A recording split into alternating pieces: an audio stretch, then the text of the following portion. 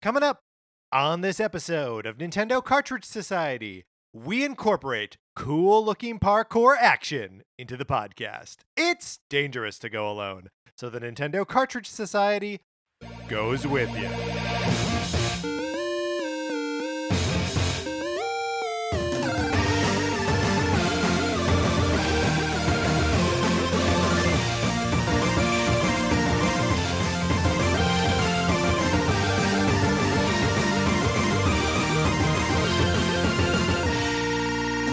Welcome to Nintendo Cartridge Society. My name is Patrick Ellers, and I am joined, as always, by my co-host, Mark Mitchell. We've got a good show for you today. We're going to be talking about the news from the week, including some ways Nintendo is celebrating Mario's 35th anniversary still, and also celebrating the holidays. And then on Thursday, we're talking about what next gen usually means for Nintendo. But Mark, in the meantime, how you doing? I'm doing great. I love that both you and I have our hoodies out. It is That's right. officially cold-ish weather in Los Angeles, and I love it. I got a text from my brother who lives in Colorado, who will always send me this text when it is snowing that just reads "Snow Barrel Blast," a reference to, level 4-1 in Donkey Kong Country, maybe 3-1. Which one is the Snowy World? Is that the third one or the? 4. I believe it is 4-1. I think it is 4-1. And I said, it's winter has also come to Los Angeles in that it is now currently 63 degrees. And we got a smattering of rain. There was a little bit of rain over the weekend. Look, I know we are done doing the weather report, Mark. And yet we never are. No, it's true. Look, there are a few things that we will never escape, and the weather is one of them. Here's another one, the Sonic Forces borrowing program. Would you like to be a part of it, especially now that there is a spoilery little goose in there that you might accidentally get my copy of Untitled Goose Game by participating in this program, this borrowing program? Of course you do. What you got to do is you got to email us at Nintendo Cartridge Society at gmail.com. And give us a mailing address so we can send you my copy of Sonic Forces or a copy of Untitled Goose Game. You won't know which, and you cannot ask me. You just got to get on that list and just become, give yourself over to the program. It's the way to go. Program take the wheel, like we're always saying. Yes, we are always saying that the program should have more control over us and over our listeners. All glory to the program. Mark, we've got a tweet and this is important. Of course, we will frequently discuss musical theater on this program, and Mark, you in particular. Have spent a lot of time talking about the Andrew Lloyd Webber. What were they called again? The shows must go on YouTube. Yeah, that's right. Yeah. I'd love me some Lord Andy. So we got we were alerted to Lord Andrew Lloyd Webber's tweet about his new show Cinderella. Which of course is not going up just yet because of course COVID-19. But they are releasing it as an album first, and the lead single for it is out. So we got a tweet from A.V. Guevara at Prismos Pickle saying, at Nincart Society, oh boy, I can't wait to hear both of your thoughts on this. So the single is called Bad Cinderella. Mark, I've given it a listen. I don't know if you have it as well. Yeah, definitely. Mm-hmm. Couldn't click on it fast enough. Yeah, well, I know. I clicked on it, and then it was like I had to click on another thing, and then it was like Spotify, Apple Music, and I was like, I can't do this. So I went to my own music app, pulled it up, and listened to it. Mark, what did you think? So I thought it was not very good, so it's very like look, I love Lord Andy, but he has a very like classical style, and I know that he used to do. That's interesting. Look, I know that he used to do, like rock operas, Mm-hmm. and but that was a long time ago. And Bad Cinderella is like, I feel like an attempt to be a little more modern, a little more edgy. To me, it kind of felt like a weak Katy Perry song, like supposed to be like a anthem, and I just didn't get it. I will agree with that sentiment that it's got a little bit of like the modern pop aesthetic of, like you say, like a Katy Perry or like a Miley Cyrus or something. but sort of mixed with the like contemporary Broadway sound of like Frozen or um Wicked, with that like kind of belty anthemic sound. But it has that like the sonic weirdness of Jesus Christ Superstar, where like the original recordings of that is something that I have a really hard time listening to because it sounds like 70s skronky, like weird. And I think I suspect that the rest of the show is going to sound strange. Mm-hmm. And I'm sort of in for it. Like, give me something weird. Here's what I'll say. I didn't really like it, but all afternoon it's been stuck in my head. So Well, so there you go. What are yeah, you who gonna got do? the last laugh? Of course, it is Sir Andrew Lloyd Webber. Lord, Sir, and Sir Lord. Andrew Lloyd Webber. Yes, yeah. It seems like Lord should be in there, but I don't think he is a Lord. It's just the Lloyd that's tripping us up. Maybe he is a Lord. Right. I don't know. Yeah, look. How does one become a Lord? All right. So Mark, let's get into what we've been playing this week.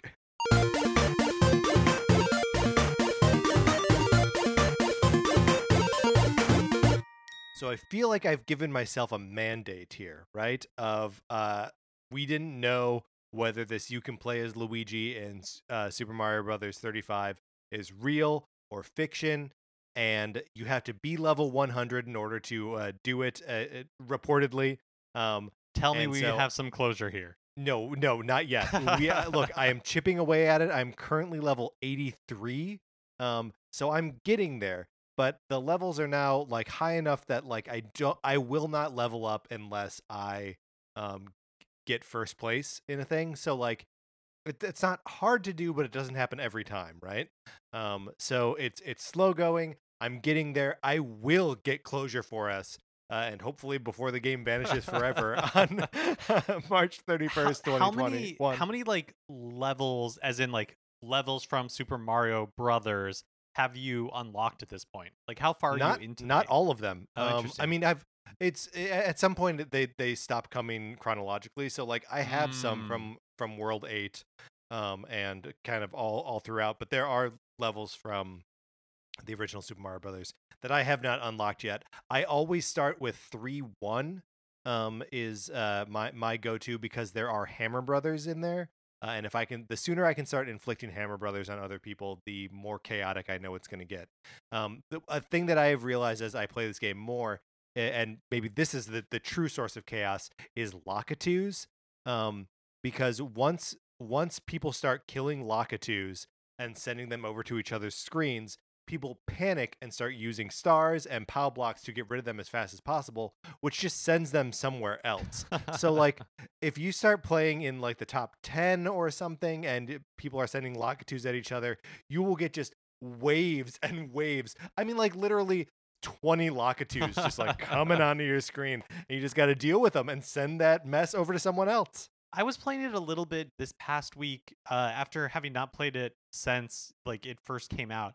And I enjoyed it more this time, I think, just because like I went into it knowing what I was about to experience. But Yeah. I don't know about you, like Tetris 99 I like a lot, but it is like really intense and high energy every time you play. But I find this one a little bit more relaxing because it's like slower paced and you're just kind of playing Mario. And the later that it goes, it does get a little bit, I mean, obviously it gets crazier as more and more enemies go on screen, but it doesn't have the same like frantic energy, and so I find that it's like easier to just kind of like zone out with.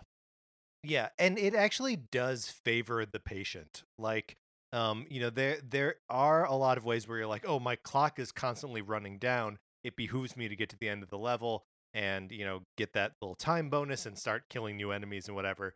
But like if you build up a nice cushion, it does behoove you to just sort of like hang out, chill, kill some enemies, don't die. Like it really does. You are benefited by your patience. And I think a lot of the there is the reason of I do want to see if we can play as Luigi in this game. But also like this last week has been a stressful one. With the results of the election sort of just kind of hanging in limbo for so long. So I was looking for something that was just like taking my mechanical attention away. It's something that would um, get my brain in like a prefrontal kind of way and just hijack my brain to make it process something else. So that's also why I've been playing a lot of Hades this week. Because that game has a lot of wonderful like social elements, like social within the game, pretend social with the characters in there and growing those relationships. But it is mostly about dashing around a map, beating up monsters and stuff. And so just Super Mario Brothers 35 and Hades have been like a sort of perfect, endless loop of just mechanically demanding things. And so they have both been wonderful to me this week. Cannot say enough good things about Hades. I know I have on this show before, and so I'm reiterating it all now. That game is wonderful. I'm now feel sad that I took a couple weeks off from it. I am fully re-obsessed with it. I've still been playing Super Mario Sunshine, a game that I continue to love, but I get it there. I'm running up against some areas where I'm like, I cannot believe I have to do this one more time. Like there's this what is it that you have to do one more time? Okay, Like, and it's one more time because I keep failing at it, and so I'm like, I can't believe I have to start over. But there's like when you're on Delfino Plaza, there's like a couple of islands out in the horizon, and there are some boats that are like traveling around. And in order to um like get to this far island where there's like a person out there, and there's a pipe that has like the goo on it that only a Yoshi can like use their juice to get rid yeah. of. And so in order to get all the way out there, you have to time it correctly. So you get a Yoshi, you have to make sure you have enough juice, because like Yoshis only stay alive for like a certain amount of time, and you have to eat fruit in order to like keep them active. So you have to time it correctly. So you get a Yoshi, eat fruit, get on one boat, and then make sure that it's the correct timing. So a second boat will meet that first boat. Oh boy. You have to jump to the second boat, and then that boat goes to like out to the ocean where there's a little platform. You jump on that, eat another fruit to replenish Yoshi, and then you have to jump on a third boat and make it to the pipe on time. And for whatever reason, when I am like I've done it multiple times, like probably like 5 or 6 times, and the journey takes a long time, so redoing it is so infuriating. But like I'll Sure. get that second piece of fruit and then jump to the third boat, and then like every single time I jump a little too far, and I just like hit the top and then like slide right off and right into the water, which means Yoshi like disappears, so you have to start all over. Wow. Is that a thing that you accomplished as a kid I and are don't remember. I feel like I Oh must have, man. but I Yeah. don't I don't remember. I feel like it's one of those things that like if you like picked up the game or something, you could probably get it in like 2 seconds. It's just not because I'm doing anything wrong, but you know how that happens in games where you're like for Yeah. whatever reason, you just hit a wall and you're like I cannot mechanically like I can't get my fingers to do this. That's how I feel with this one. I'm sorry about that, Mark. But I'm also, I had downloaded a bunch of demos, and so I'm slowly like going through them, cleaning those up a little bit. So I played the Control Cloud Edition demo. Um, Hey. yeah, and it's not very long because really it is. It's kind of like a technical thing where you play the first maybe 5 or 10 minutes of the game just to Just confirm to that your prove you system can can. do it, Yeah. and then it's like, okay, now like go buy the thing if you want to play more. So when you are doing it, you have two options. You have one that like prioritizes graphics, and then or one that prioritizes performance. And I was like, well, I might as well see what like how my system holds up. So I'm going to prioritize graphics. Um, I, Interesting. I did it on. So I have like the Ethernet adapter for the Switch because I had bought it Yeah. for Super Smash Bros. Ultimate, and so I was playing it docked with the wired connector. I don't have a great internet connection. Like it's fine. I would say it's probably like medium, like it's like moderate, and it worked totally great. Like I didn't have any Oh. problems. Um, so I even wonder what it would like, what performance mode would look like if it was if it was like if it was trying to prioritize like performance instead of graphics, but um, I Well, the don't know. difference with those is usually right between like graphics meaning resolution and performance being frame rate, right? Yeah, I would assume that is Okay. correct. Yeah. But we've talked about before, I'm not super sensitive to, graphical fidelity. And so uh it like I was really impressed at how smooth, like how much it worked, and I kept waiting for it to hang or for something to happen, and it didn't. And so I'm kind Hmm. of interested in checking out more. The other thing I did was I played the Hyrule Warriors Age of Calamity demo, and the only I enjoyed it. The thing that I'm trying to figure out is like what is the right um difficulty setting for me, because I feel Yeah. like sometimes, like I did for Fire Emblem Three Houses, I'm like, I just want this to be a pleasant experience. I'm just gonna play it on easy and just like enjoy the story. For this one, I started playing on easy, but I feel like with a Muso game like that, like easy is maybe too easy for what I'm looking for, Yeah. Interesting. because the game is those games can be kind of, it's not that they're devoid of strategy, but the combat itself is usually very like, okay, you're just going to mow down like tons and tons of enemies. And so if there's not like any challenge, I'm worried that I might get like bored with it. So I'm trying to figure out like what exactly is the right difficulty setting. That is interesting because I played it on the normal I right there is just like a difficulty. You just choose like easy, Normal or normal, hard, and I hard. think. Yeah. Okay.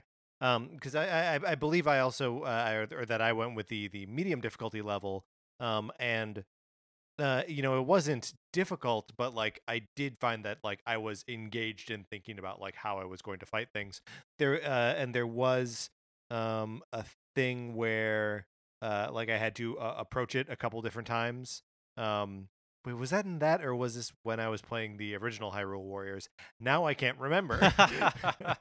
um, but yeah, it's I found that I was actually engaging with it and not just kind of like button mashing my way through it. What did you think of like the sort of story presentation of it, and like that the little guardian egg thing and all that? Yeah, yeah, I thought it was fun. I'm interested to see like where it's going.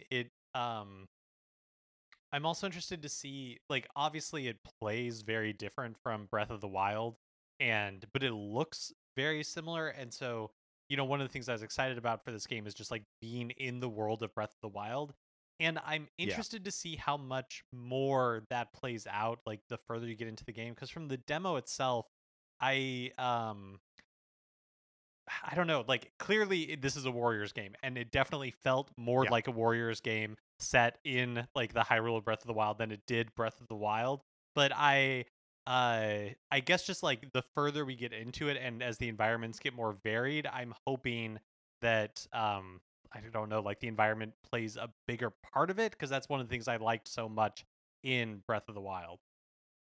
Yeah, I mean, in the first chapter, you're playing on. There are so many of the battles that just take place on like the grassy plains, surrounding Hyrule Castle, and like when you have finished up all of like the regular chapter one stuff, you can see where all of the um chapter two. I don't know if it's a couple different chapter twos or if it's like two, three, four, and five, but they're all in the various realms of the other champions.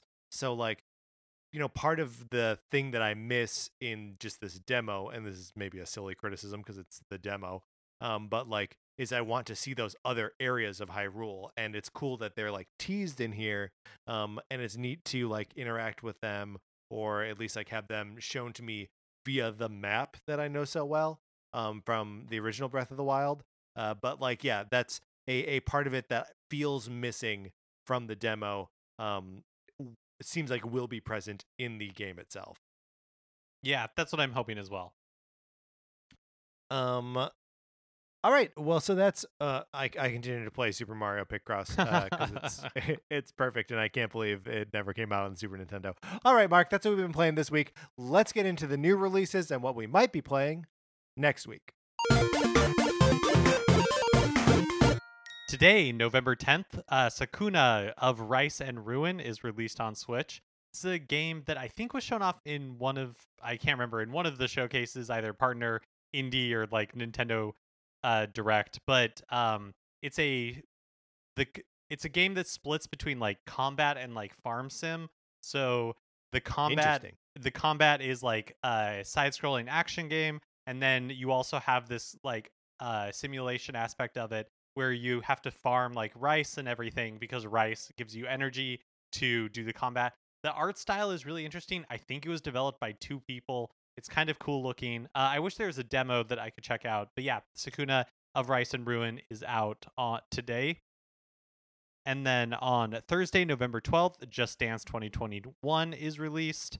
And then on Friday, November 13th, you have Kingdom Hearts Melody of Memory releasing on Switch. Need for Speed Hot Pursuit Remastered is released.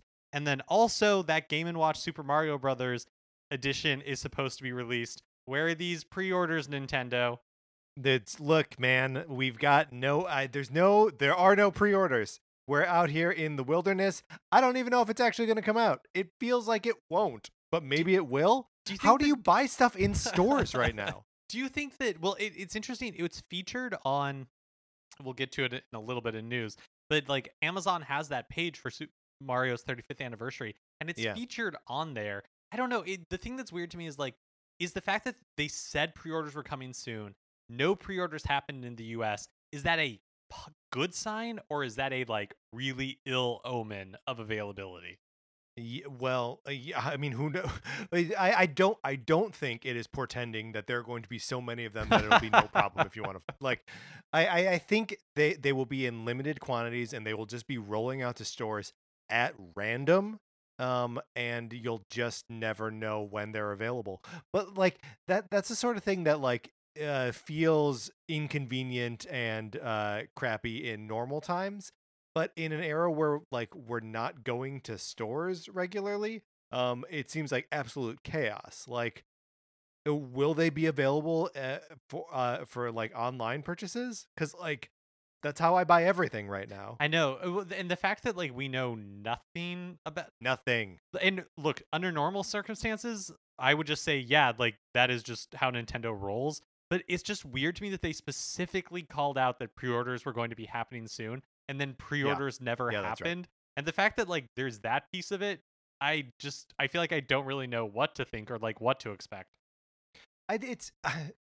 This is happening on the same week as the next generation of consoles for PlayStation and Microsoft Xbox hit the shelves, and PlayStation in particular was saying, do not go, we are not you can buy consoles in store, but like do pre-purchase, like no lines, like no, like they're being very conscious of like you need to control where people are going to be like waiting for this thing, because otherwise there's a coronavirus and we're all going to get sick, and that Nintendo is just releasing a piece of physical hardware that maybe reportedly that allegedly releasing this piece of hardware without any sort of plan for like getting it in people's hands. Like just now, the thing that like led me to talking about the next generation consoles is like I just had the thought like, oh, maybe I can just go to Best Buy first thing on Friday morning, like drive by there, see if there's like a line or something, and then like if there is, I'm not waiting in like that's insanity. So like I just don't know what to do here. I want this stupid thing, but I feel like I'm not gonna be able to get it. Yeah, the complete lack of communication I think is weird. It's just weird. Because even with like something like the NES Classic Edition, like nobody really knew what to expect, but you knew that you could like show up at a store and like wait it out.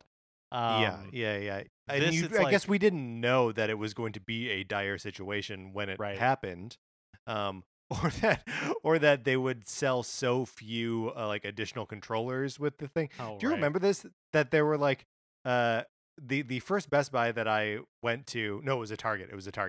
To try and buy this thing.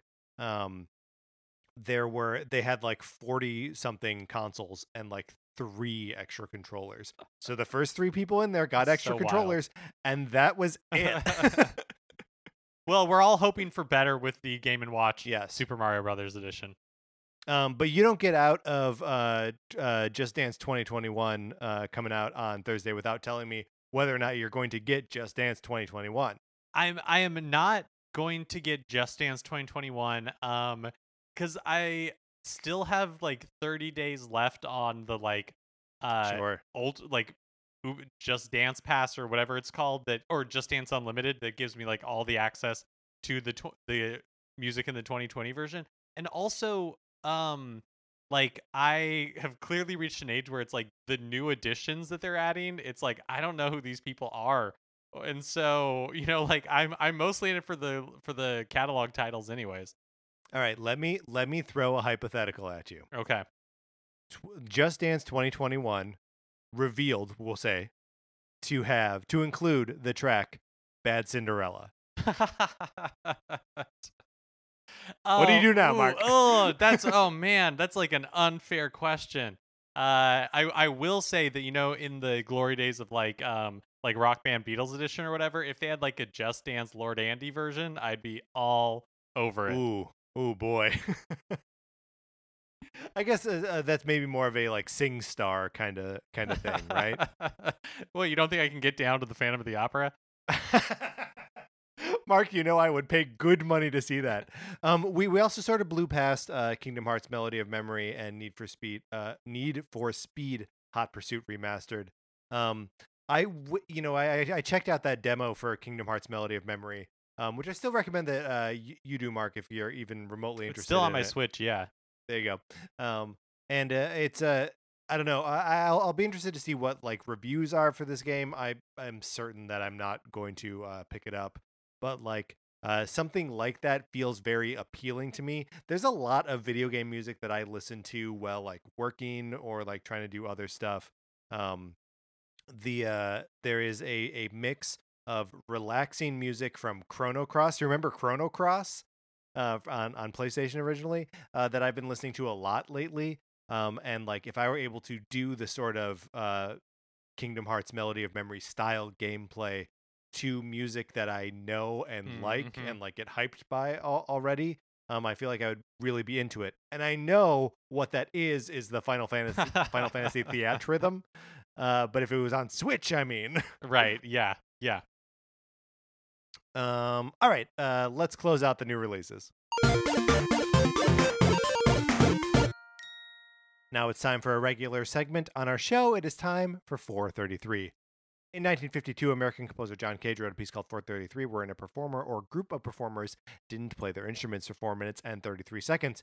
For the purposes of this show, our instruments are talking about Nintendo, so for the duration of one performance, 433, Mark and I will talk about something not at all Nintendo related, thus fulfilling the contract of the piece. Mark, today, as it is getting cool in Los Angeles, it is winter, we've established, we are going to turn our attention to outerwear, and we are going to rank the main forms of male outerwear in general. I guess it's not gender specific. Yeah. I think anybody can enjoy these pieces of outerwear. Yeah, that's right. I'm sorry to have even attempted to gender it. So, Mark, you've broken it down into 5 categories. Yes. So, and I am open to additional categories, but the ones I have written down are cardigans, sweatshirts, hoodies, jackets, and coats. So I feel like those are good. I will frequently skip steps in the sort of like thing, and like I won't put on a hoodie or a sweatshirt, and I'll just go right for a hat or right for a scarf, with like a t-shirt or whatever, which is something that we are afforded, of course, by living in Los Angeles, where it never truly gets cold. And I debated including hats and scarves in here, and I'm not opposed to doing so. I didn't because they feel so different. But I agree that like if we're just saying like the utility of outerwear is to make one like warmer as well as jaunty, then like hats and scarves could be included on this list. Like I'm open to that.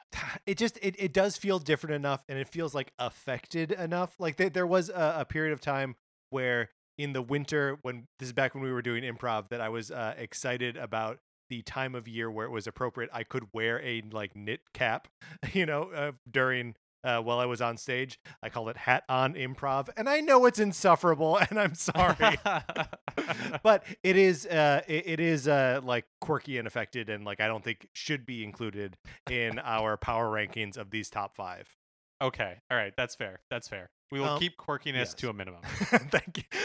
Thank you, Mark. I think we have to address the elephant in the room first, and just kind come out with it, hoodie is our number one, right? I think so. And like I mean, we just talked about improv, so I think that probably tells you everything you need to know.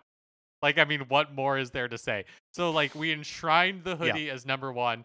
We have done it. I'm like, we acknowledge it. Now let us move on to the other forms of outerwear. Let us Well, tarry on hoodie no longer. No, I want to I want to stay on the hoodie Okay, for we just shall 1 second. tarry. We shall tarry. We're talking like a zip up hoodie, right? Not like a pullover hoodie. That's right, and that's an important distinction, yes. Because at some point you have to get out and do space work, so like, you got to rip that hoodie off if necessary. Right, and like if you can like kind of like play with it like it's a coat or something, like it's like you're a businessman. Mark, we gotta stop talking about improv. Okay, so the remaining are cardigan, sweatshirt, jacket, and coat. What in your mind separates jacket and coat? So I think like thickness, right? Like a jacket is probably something where I'm like, oh, maybe it's like a rain jacket. Maybe it is like it's not that cold, but I just need something that's a little nicer than like a hoodie, but Okay. not quite as like heavy as a winter coat. Is how Okay. I'm making the delineation. Sure. So the coat is like it's like either like a heavy pea coat or like a ski jacket, like Yeah, something like that. something heavy duty to really keep you warm. So I think I want to put that at the very bottom of the list, the coat, the heaviest of them, even though it is the most useful when it is very cold. It always feels like I'm doing it for utilitarian purposes.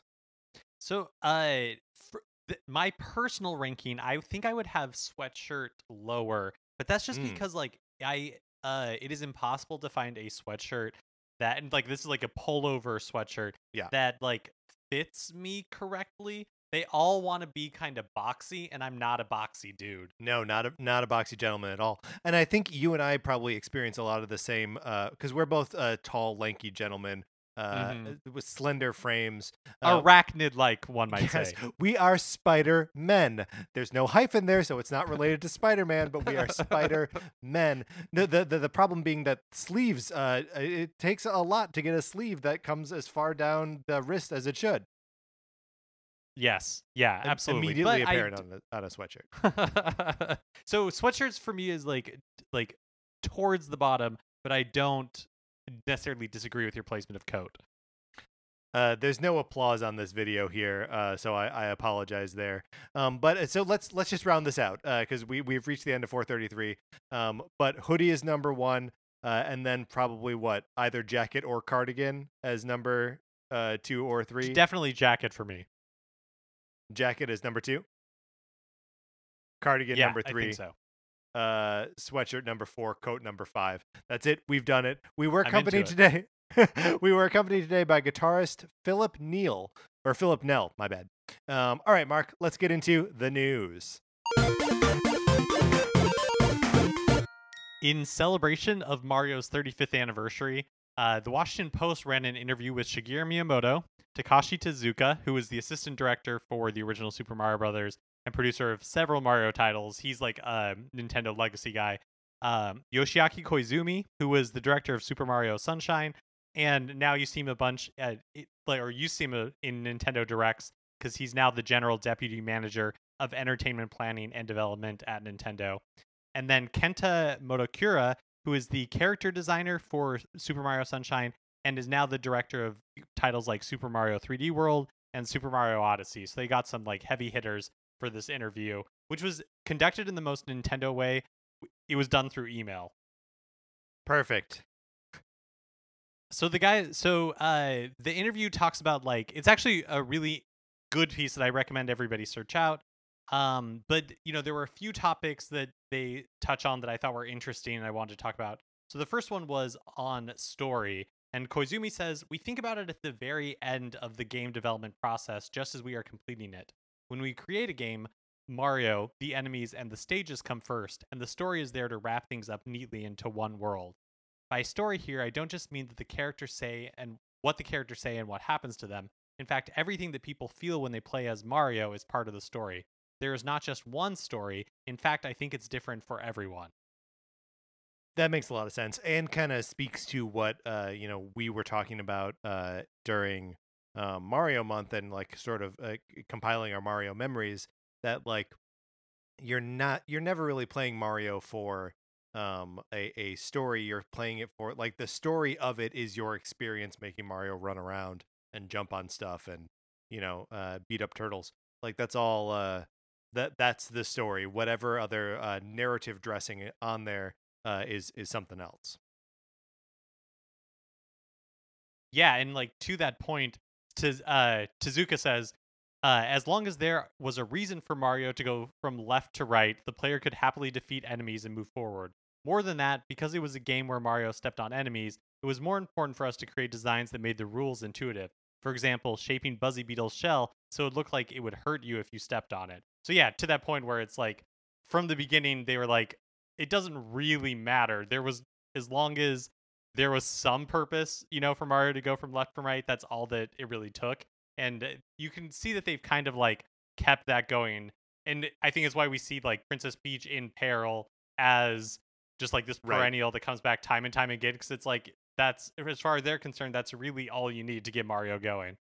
It's funny because it sparks so many questions from idiots like us, and then we can have conversations about, like, what the actual relationship between the Koopa kids, or the Koopalings, and Bowser is, and, like, are the Boos a biological organism, or are they a ghost? Like, what, all of these questions where you're like, these must adhere to some form of logic, and it's like, no, it just needs to be a visually compelling thing that you understand just by looking at it. And they accomplished that.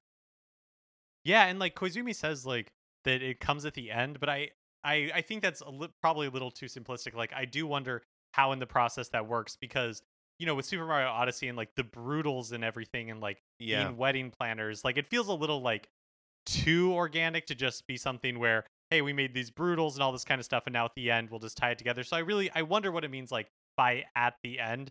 But at the same token, it's clear that Mario games like don't prize narrative all that much. Yeah. I had to include this quote where they talked about FLUDD in Sunshine. So FLUDD is like the backpack accessory that Mario gets that you use for a lot of the platforming in the game. He like, it spouts water, and you can use that to propel yourself or to like hover. And And you're Tezuka calling says, Flood he because it talks to you. Like, it's yeah, not that's right. just That's an right. accessory, it's a character as well. Tezuka says the FLUDD in Sunshine came from difficulty of handling 3D space when we developed Super Mario 64. In order to make it easier to get onto a platform, we created the hover feature where the character slowly falls as if in low gravity. Also, because it was difficult to stomp on the enemy in Super Mario 64, we created ways to defeat them using water.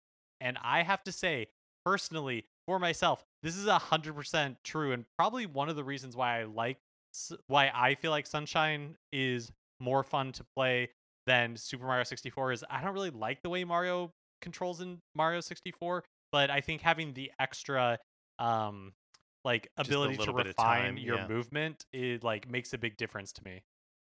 Yeah, and it is something that you see in a lot of 3D platformers. There being some sort of way to fine tune jumps. Even in later Mario games like Mario Galaxy, where you've got like the spin attack move, isn't just an attack. There's also like a little bit of like correction to the jump. So you can really position where you are, and like, one of the things that kind of all 3D platformers do, but I think we can owe it to specifically to Mario, is that Mario's shadow is always directly below him, regardless of where the light source would logically be. So you always have a marker on the ground of where Mario is about to land.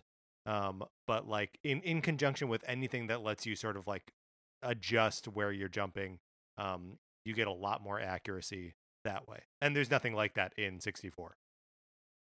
And then finally, in talking about Super Mario Run, Tezuka says, we started by thinking we should incorporate cool looking parkour action to give players that feeling that comes with skilled control. But then again, if we couldn't get the kinds of experiences we wanted in an action game from our prototypes, we might have stopped developing Super Mario Run. In other words, we do not run haphazardly towards an idea. We first find something that might work, and then we work hard on it. That is why we don't mind when the work is hard. They do not mind when the work is hard. That's charming. That is a charming thing to say. That is charming. And I guess again, like there wasn't anything in here that was super like revelatory, but I do think because we've heard them talk about before how they create these prototypes and they try to find a fun idea, and then from there they're like, okay, like what character does this make sense for, Yeah. or like that sort of stuff. And it makes sense that with Super Mario Run they were like, we got to have like a fun idea, and then we will figure out the rest of it later. Yeah, and it is interesting to like hear someone articulate cool looking parkour, and it's like, oh yeah, I guess that is what Super Mario Run is like. When because if you don't make Mario jump at all, he'll just sort of vault over a Goomba as it approaches. A feature I miss in when I go back to play like another new Super Mario Brothers game. But yeah, it's like the game does look cool and like has a fluidity to it that's really impressive, and it's neat that they were able to develop a whole, albeit mobile, game around it. Yeah, and like you're saying, like the cool parkour, and that they want to give players the feeling that comes with like skilled control. So, like that somebody who really knows how to Yes. control Mario, like that anybody could kind of like have that experience. Yep, and is still to me a bewildering thing that Super Mario Run is able to pull off something that feels like a test of like Mario platforming ability when the input is just a single button push. It's really remarkable. Yeah, yeah. Last week Nintendo reported its latest quarterly financial results. There wasn't really a lot of news that came out of it other than some sales number updates for the Switch and for some software. Like, the Switch has sold 68.30 million units as of September 30th. That means the Switch has now officially outsold the NES, in addition to the Wii U, the GameCube, the Nintendo 64, and the SNES. So as far as the home consoles are concerned, it is just behind the Wii.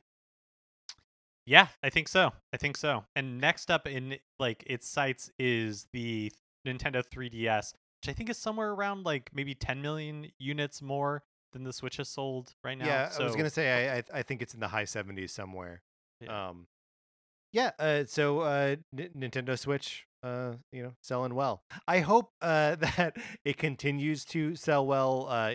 Again, we are a week of new consoles launching, and it'll be interesting to see like how that affects the sort of trajectory that the Switch has been on sales wise. Because there hasn't really been anything big and new in the game space to sort of like interrupt that the entire time the system has been out. Um, this is it. There may be a brick wall here. We also learned that Fire Emblem Three Houses is now the best-selling Fire Emblem game ever at over 3 million copies sold. And then also like Super Mario 3D All-Stars has sold over 5 million copies in like the month and a half that it was released. So again, just speaking to the maybe the forced scarcity of that is effective, or maybe people just want to play Super Mario 64 again. Yeah, and I think it is probably a little bit of both. A little bit of both. Nintendo President Shintaro Furukawa announced in a conference call surrounding the financial results that Switch production has fully recovered after being supply constrained earlier this year. He also said, quote, "The Switch hardware momentum remains strong, and we think that's because production has recovered, so customers who were previously unable to find a Switch on store shelves are now able to." Couldn't find them for a while. And now you can. I don't know. Did you know anyone who's purchased a Switch in the last like 3 months?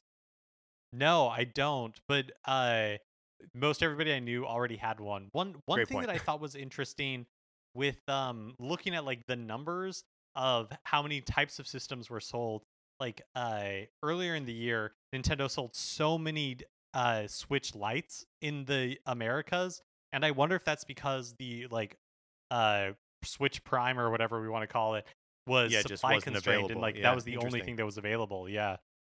Yeah, I mean, especially because like I largely think of the like market reason for the Switch Lite being Pokemon, and like Pokemon sort of had its moment, and I'm sure there are people still playing it, but like, um, that doesn't feel like the prime reason why people are picking up the Switch, right? There are so many other big hitters, and like system drivers like Breath of the Wild, like Animal Crossing.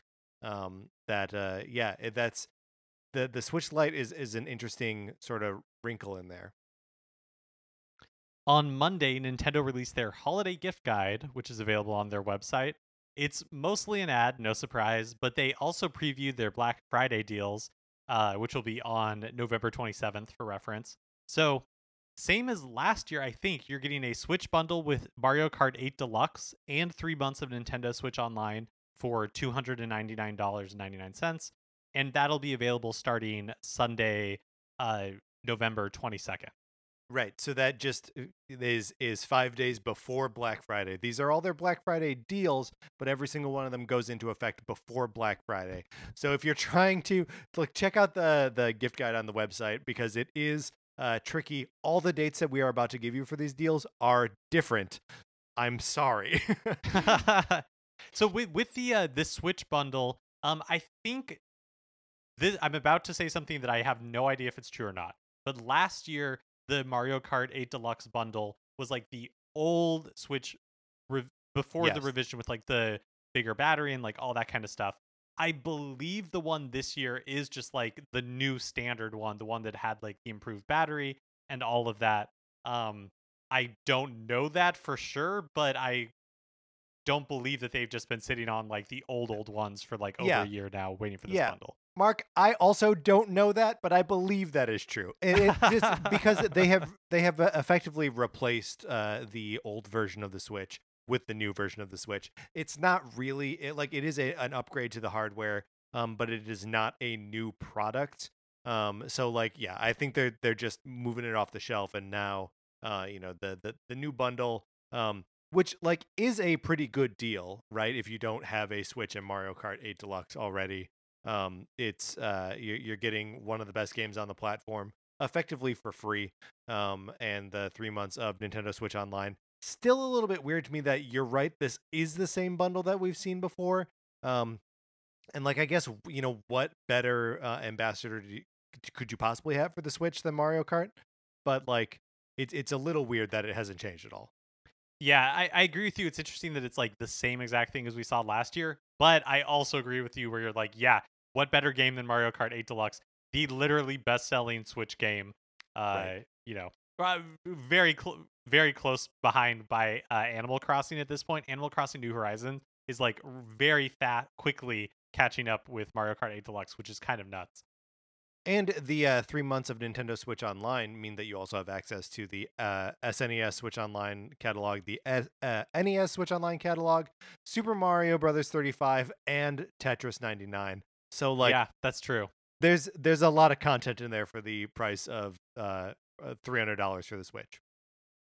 Other deals include $20 off select first-party games, including Legend of Zelda: Link's Awakening, Mario Tennis Aces, Yoshi's Crafted World, Super Mario Maker 2, Luigi's Mansion 3, and more. That starts on Friday, November 20th. Also, 50% off Pokemon Let's Go starting Wednesday, November 25th, and then $10 off Minecraft Dungeons Heroes Edition starting on the 22nd. So some pretty solid deals. Yeah, and the $10 off Minecraft Dungeons brings it from $29.99 to $19.99. So it is a sizable chunk of that price tag getting slashed. I want to know what this and more means in the $20 off select first party games, because Link's Awakening, Mario Tennis Aces, Yoshi's Crafted World, Super Mario Maker 2, and Luigi's Mansion 3 are all games that I own already. I know. I felt the same way when I was looking at that list. Like, I was looking for games where, although I don't know which like Nintendo first party titles I haven't picked up that like I've been waiting to pick up. But yeah, I am interested to see what the and more is. Although I do think, I liked Link's Awakening. I paid $60 for it, and I think that was a great price. But like $40 for it is It's perfect. Yeah. Yeah. Same with like Tennis Aces as well, I feel like. Yep, agree. Yeah, and the other games, also Yoshi's Crafted World. I mean, like a lot of these games are like super solid $40 games, acceptable as $60 games, but really really great at that price. I'm wondering if we'll see something like Daemon X Machina or Astral Chain or Marvel Ultimate Alliance.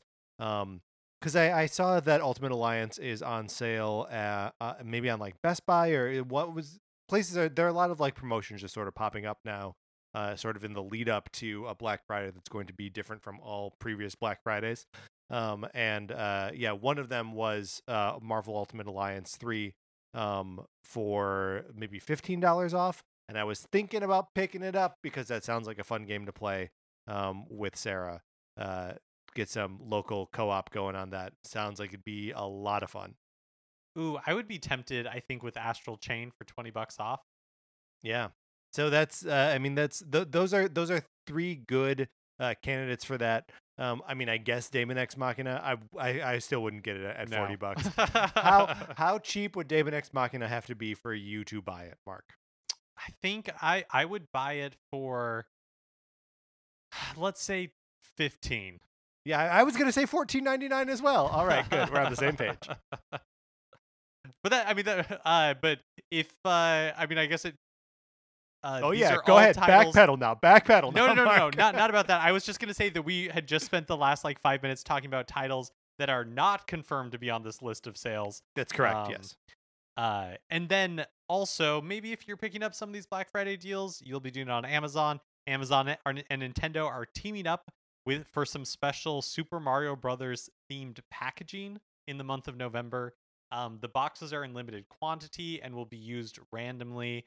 And they specifically point out that buying a Nintendo product does not increase your odds of getting the special boxes. They're pretty cute. They're like the Nintendo Red with like 3 different iterations of Mario, and like also with Mario with Luigi on the boxes.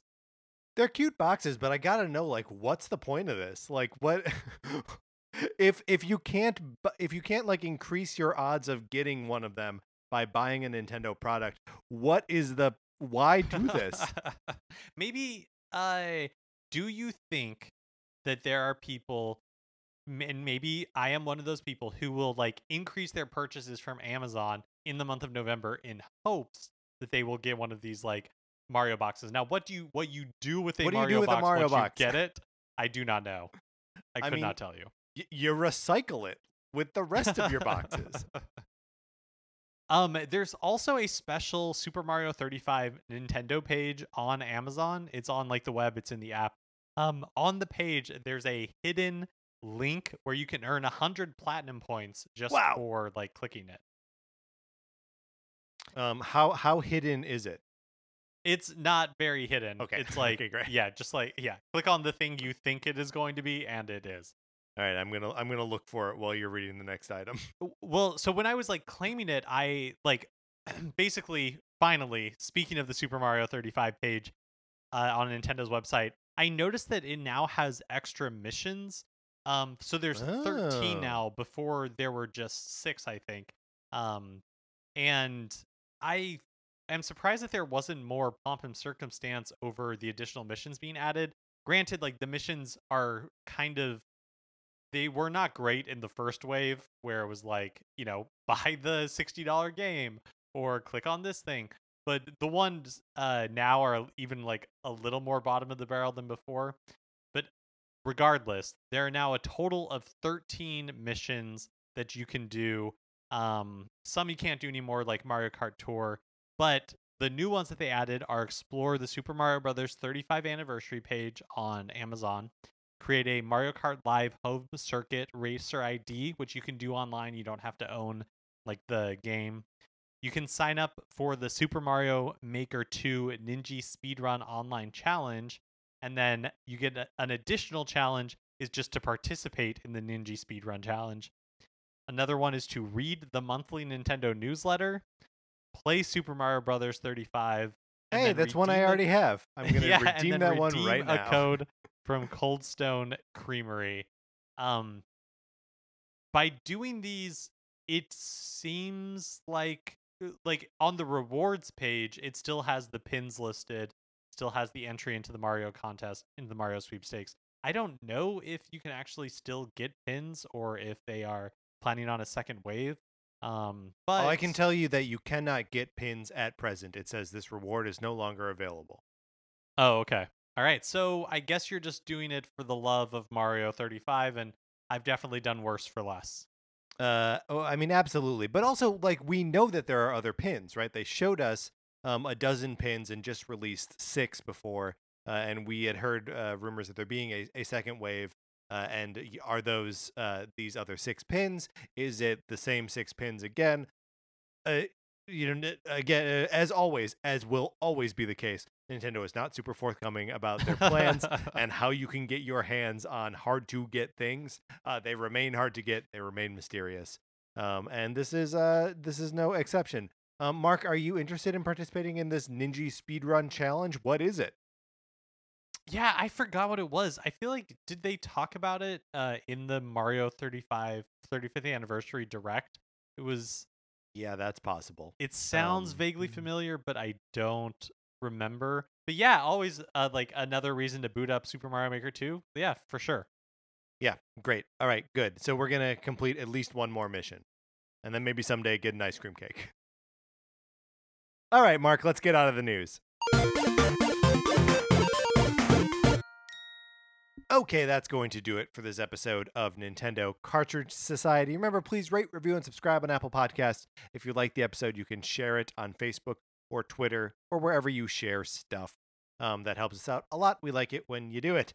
You can follow us on Twitter. I'm at Patrick_Ellers. Mark is at MKE Mitchell, and the show is at Nin Cart Society.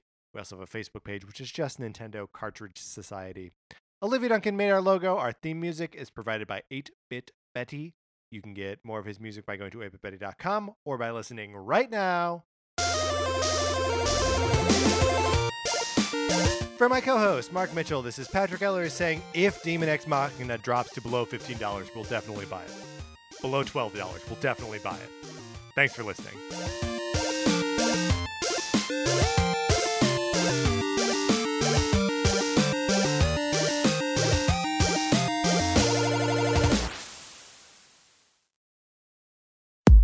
Hi, I'm Michelle Varay. And I'm Kimberly Trung, and we are the host of Crush Fictionally, a podcast all about your favorite fictional characters from movies, TV shows, and more. Each episode, we pick a theme, curate a list of characters that we love, why we love them, and some fun facts about the people who created them. So if you've ever felt a true connection with a fictional character, tune in to Crush Fictionally on Campfire Media. Or wherever you find your podcast. Campfire.